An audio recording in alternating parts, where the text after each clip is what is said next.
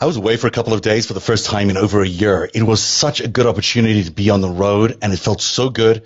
It also gave me a chance to catch up on no less than 8 books in one 2-hour drive. And that's because I was using this incredible app called Blinkist. It's hard to find the time to sit down and read and learn more. So when you don't have that free time, you can't read or work on your personal development. That's really annoying. Blinkist is really unique, and it works on your phone, your tablet, or your web browser. Blinkist takes the best key takeaways, the need-to-know information from thousands of nonfiction books, and condenses them down to just 15 minutes each that you can read or listen to. Right now, for a limited time, Blinkist has a special offer just for our audience. Go to Blinkist.com/reach. Try it free for 7 days and save 25% off your new subscription. That's Blinkist, spelled Blinkist. Blinkist.com/reach to start your free 7-day trial. And you'll also save 25% off, but only when you go and sign up right now at Blinkist.com/reach.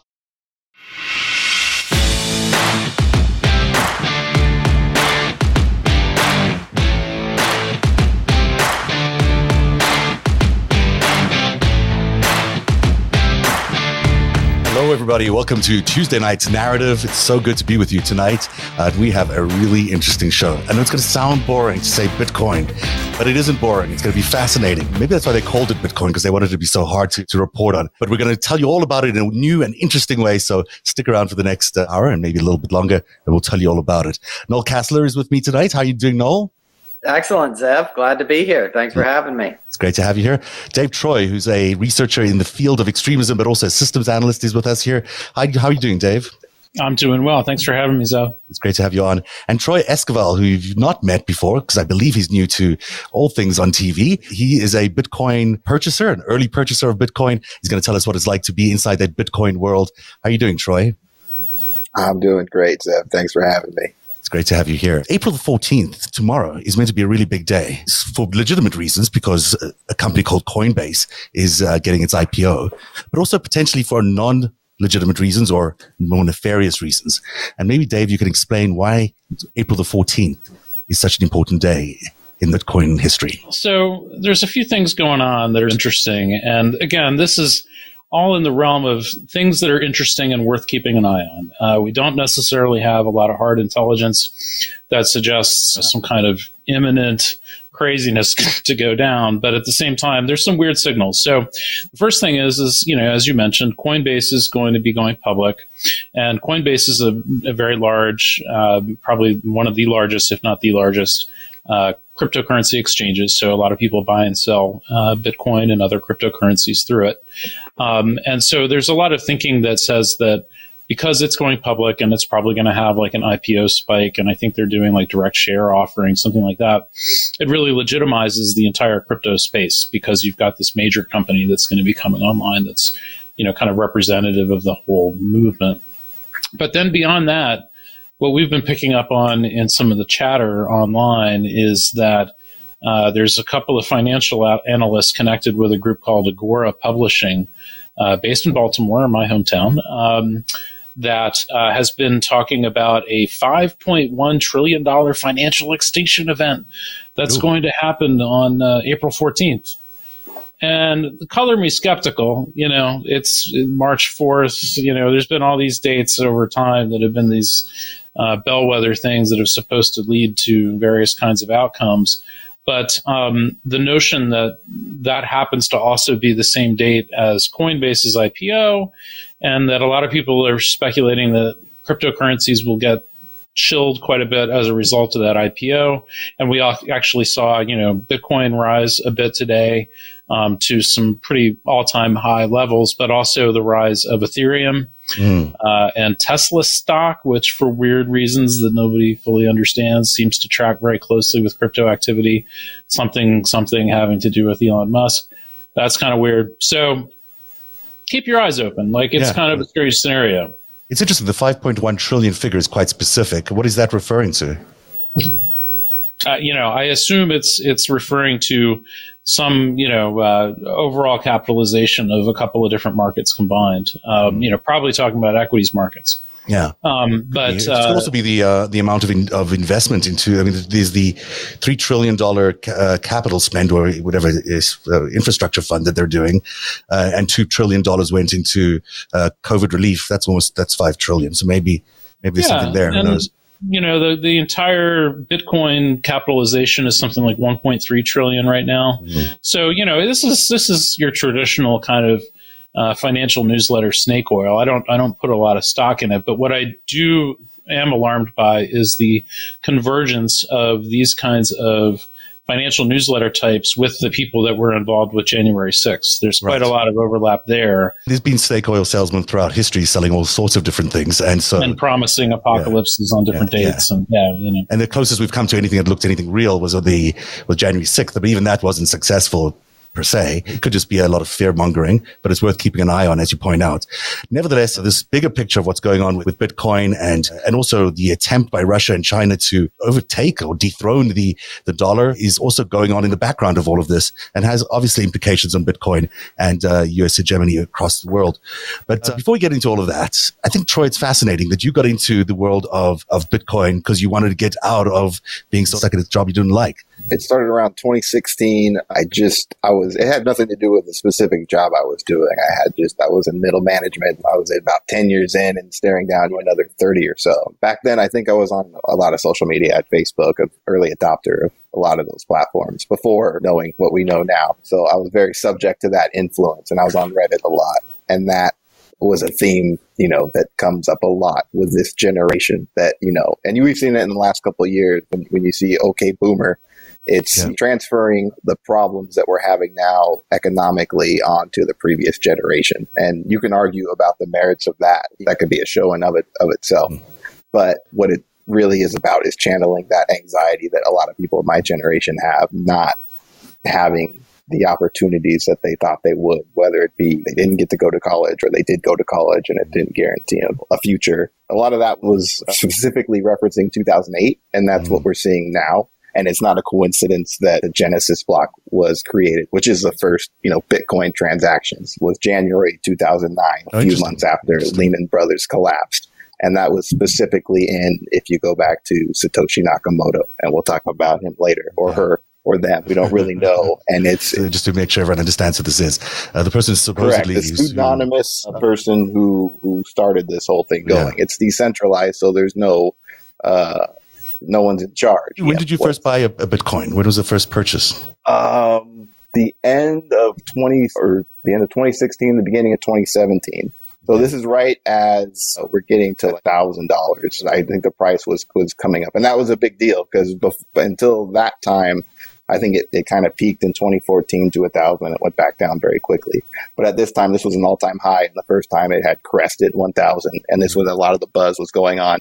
Same now. It's just another order of magnitude larger. Now 1,000, it was a big deal. What is it worth today? When they hit 20,000, it was a big deal. 63,000. Wow. And on the eve of Coinbase's IPO and whatever this here is.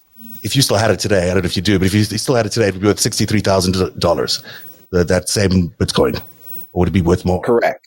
Yeah, but and what's important to point out is when you buy them on exchanges like Coinbase or Kraken or there's a lot of them, but Coinbase is the first one to go public, and that's what all the buzz is about.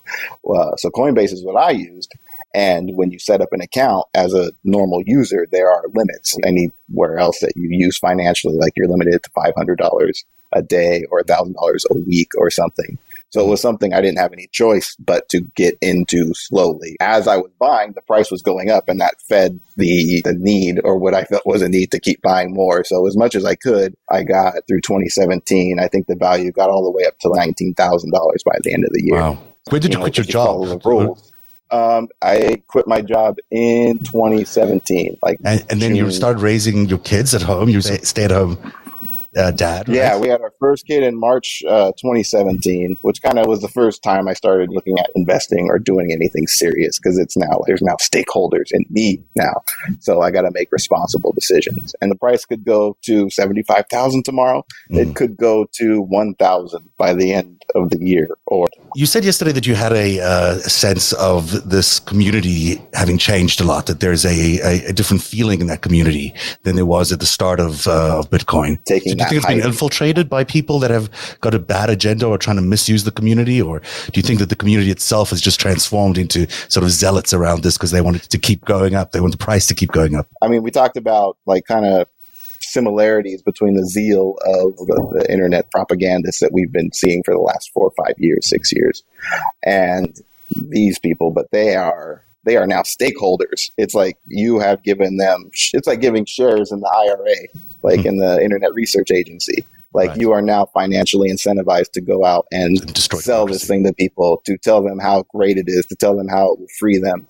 And you get every flavor, every brand of it's God. It's from God. It's the way it should be. Mm-hmm. It's freeing people, the money changers, and giving everybody an equal shot. And that's something the libertarians have been pushing for like generations. And it's always one version of some utopia that's always great on paper, but no one bothers doing the math. And what does that actually look like? And the people pushing this don't care what it looks like because they're the ones with. It's hard to argue that there hasn't been a shift from early on, like when I was buying it, it's, hey, this is a positive thing. We need to tell more people about this and get more people on board. To now it's like, all right, have fun staying poor. Like you don't get it. I get it. I'm in the in group. You're in the out group. Haha. And where have we seen that before? Dave, jump in here because I'm sure this speaks a lot to what you're talking about in terms of how this Agora group began and how it's injected itself into this discourse and how the community has changed. This Bitcoin community is almost radicalized. Yeah, and I should also disclose that I own a tiny bit of Bitcoin. I actually own 0.1 Bitcoin, which has gone from $50 when I bought it up to $6,000 now. So that's been okay. But I also own some Dogecoin. My son was interested in cryptocurrencies back in like 2013, 2014, and we set up a bunch of old PCs and stuff to like mine Dogecoins.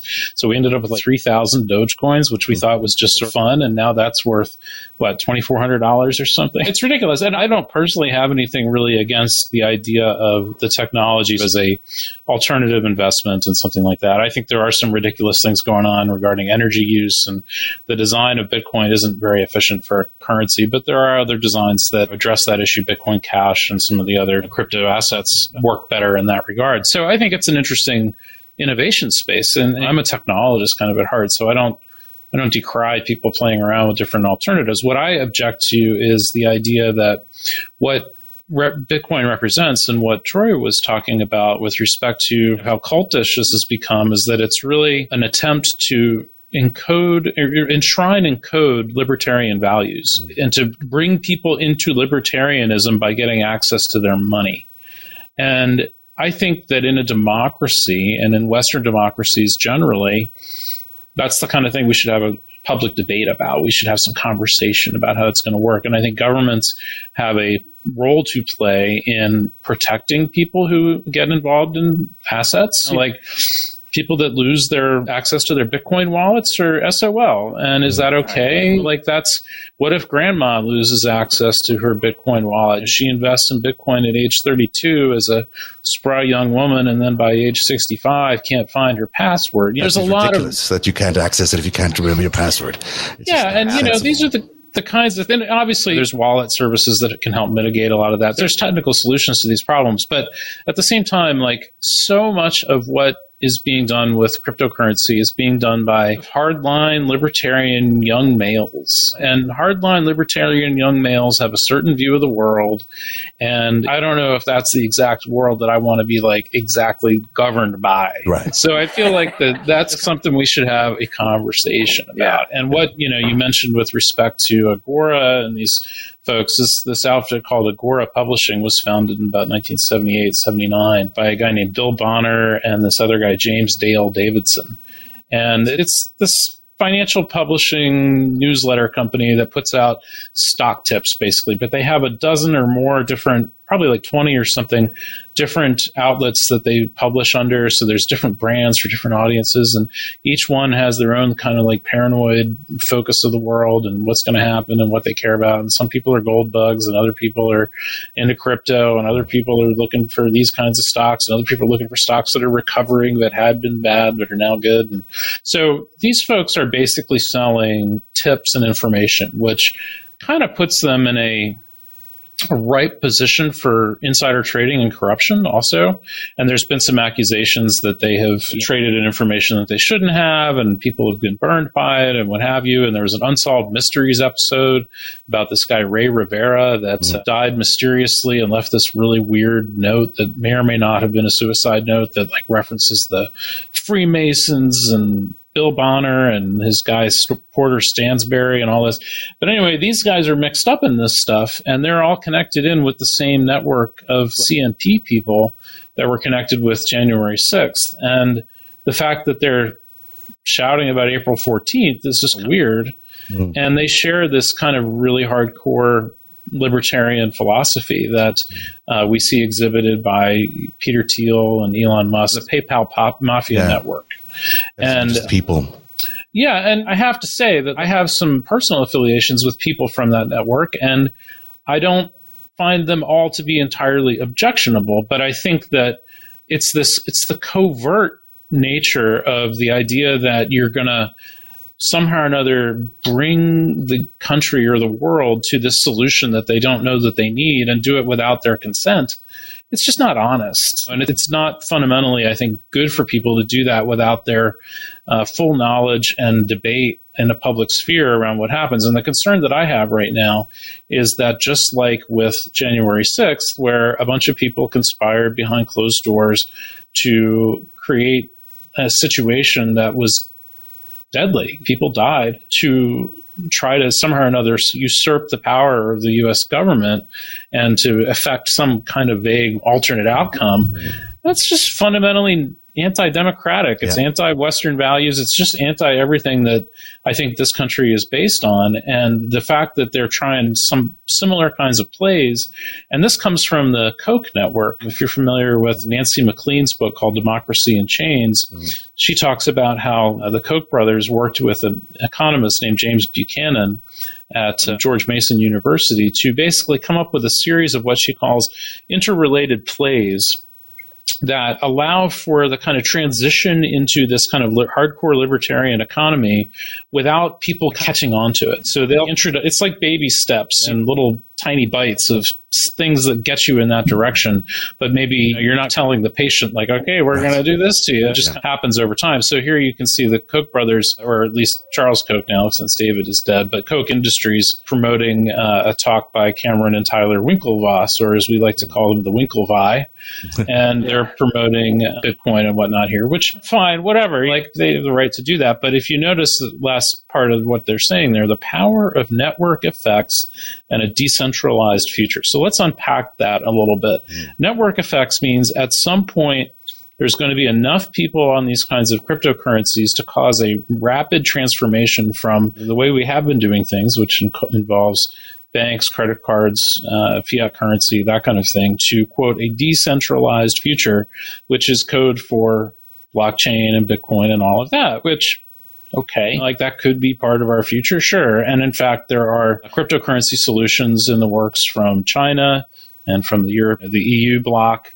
And we could do that in the US too, although regulators here have said there's really no reason to, and I disagree with that. But at the same time, that's where we're at. And so the question is, like, do we want a decentralized future? And what does that mean? And excuse me, what are we doing after dinner? Like, it's like being taken home without consent, you know? And I think that it's time that we talk about that. The moment in history that we're having right now is really, we've gone from Bitcoin being a place where you could do some illicit things, basically. You could buy drugs online or whatever you want without getting tracked, even though you could, to now demanding respectability in a way that's contested, surely, but also maybe not the right thing for everybody.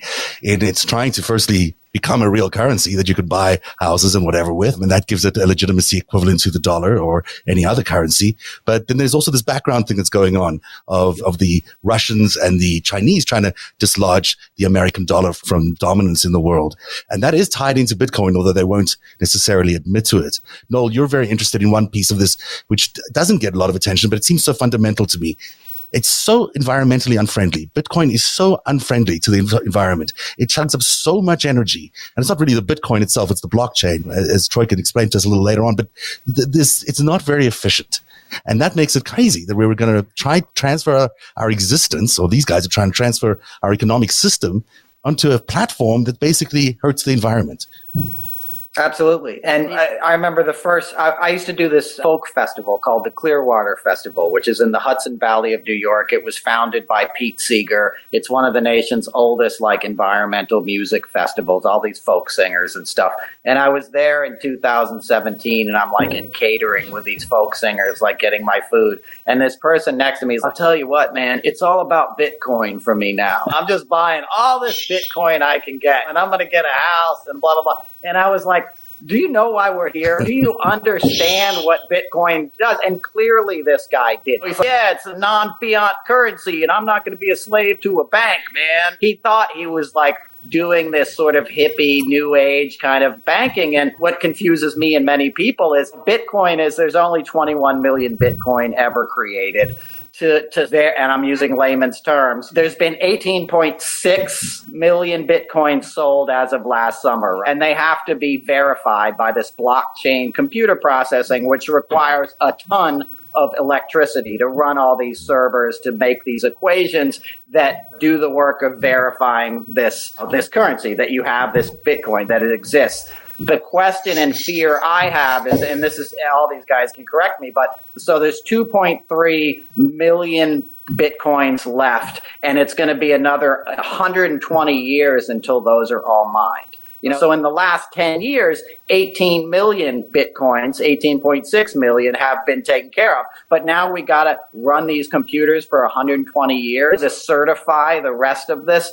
And I'm just, as again, layman trying to explain it, but that's crazy. It's crazy that Elon Musk is now, hey, you can buy a Tesla with Bitcoin. Okay, so I can buy an electric car to help the environment with a form of currency that's going to destroy the environment. I like banks personally. I'm happy to have money in the bank. And if I do have any money, I like Dave said, FDIC exists for a reason. What if there's a run on the banks? What if your grandma gets locked out? I know celebrities who bought NFTs in the last month that have went to log in and it's not there anymore. Yeah. And they're like, dude, I just bought a Pokemon for 50 grand and it's gone. It's go buy a painting. But I put my money in old guitars. I'm old fashioned. I want a piece of art or something, or I want that money in a blue chip stock somewhere. But, and I get the idea for this new technology and for, like Troy said, and like Dave said, a new way of doing things. But you have to be aware of what the whole picture is. And I think Dave made an excellent point. People don't realize they're being indoctrinated into a philosophy. And I see that when I speak out on Twitter about this. I'll try to make a joke and explain it to people. The difference between fiat currency. I said, that's like an old school smoking a joint. Bitcoin is this vaping and all this stuff that people do. And when I'll explain that, I'll get attacked by people with the Bitcoin symbol in their thing. And they all have the same language. If you want to be a slave to the banks, you don't know what you're talking about, blah, blah, blah. And it's like you're sitting there in front of your Game Boy, bro. You know what I mean? I'll figure it out. Buy some property. I won't go on a rant about it. But what I've seen and experienced regarding this in real life, I hear in what these gentlemen are saying. And it is scary, and it needs sunlight. It needs explanations because it's confusing stuff. Does that reaction remind you of anything? Is that familiar at all to anything you've experienced in the last couple of years? Exactly. That's what I'm saying. And it's cultish, you know? Right. That's Donald Trump. That's anybody I'm going to put a symbol of my allegiance to this person or this concept in my communication field on the outside world. That alone is scary.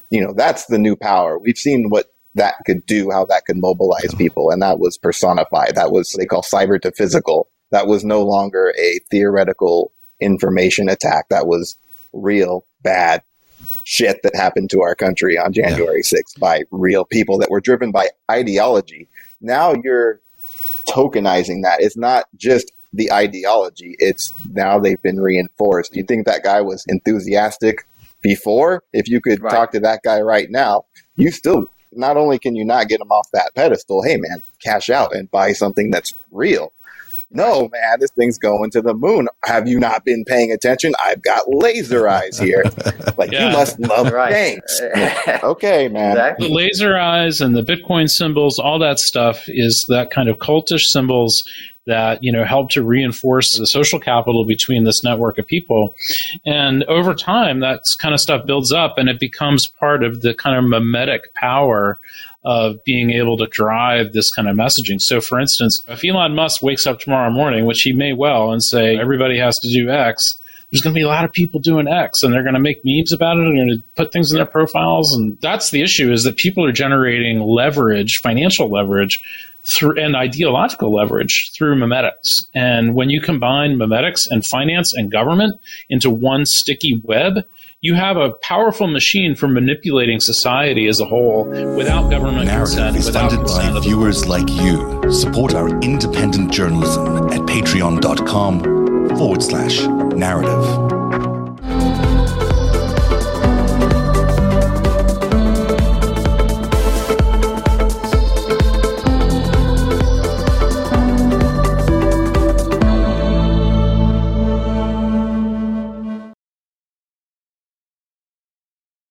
I was away for a couple of days for the first time in over a year. It was such a good opportunity to be on the road, and it felt so good.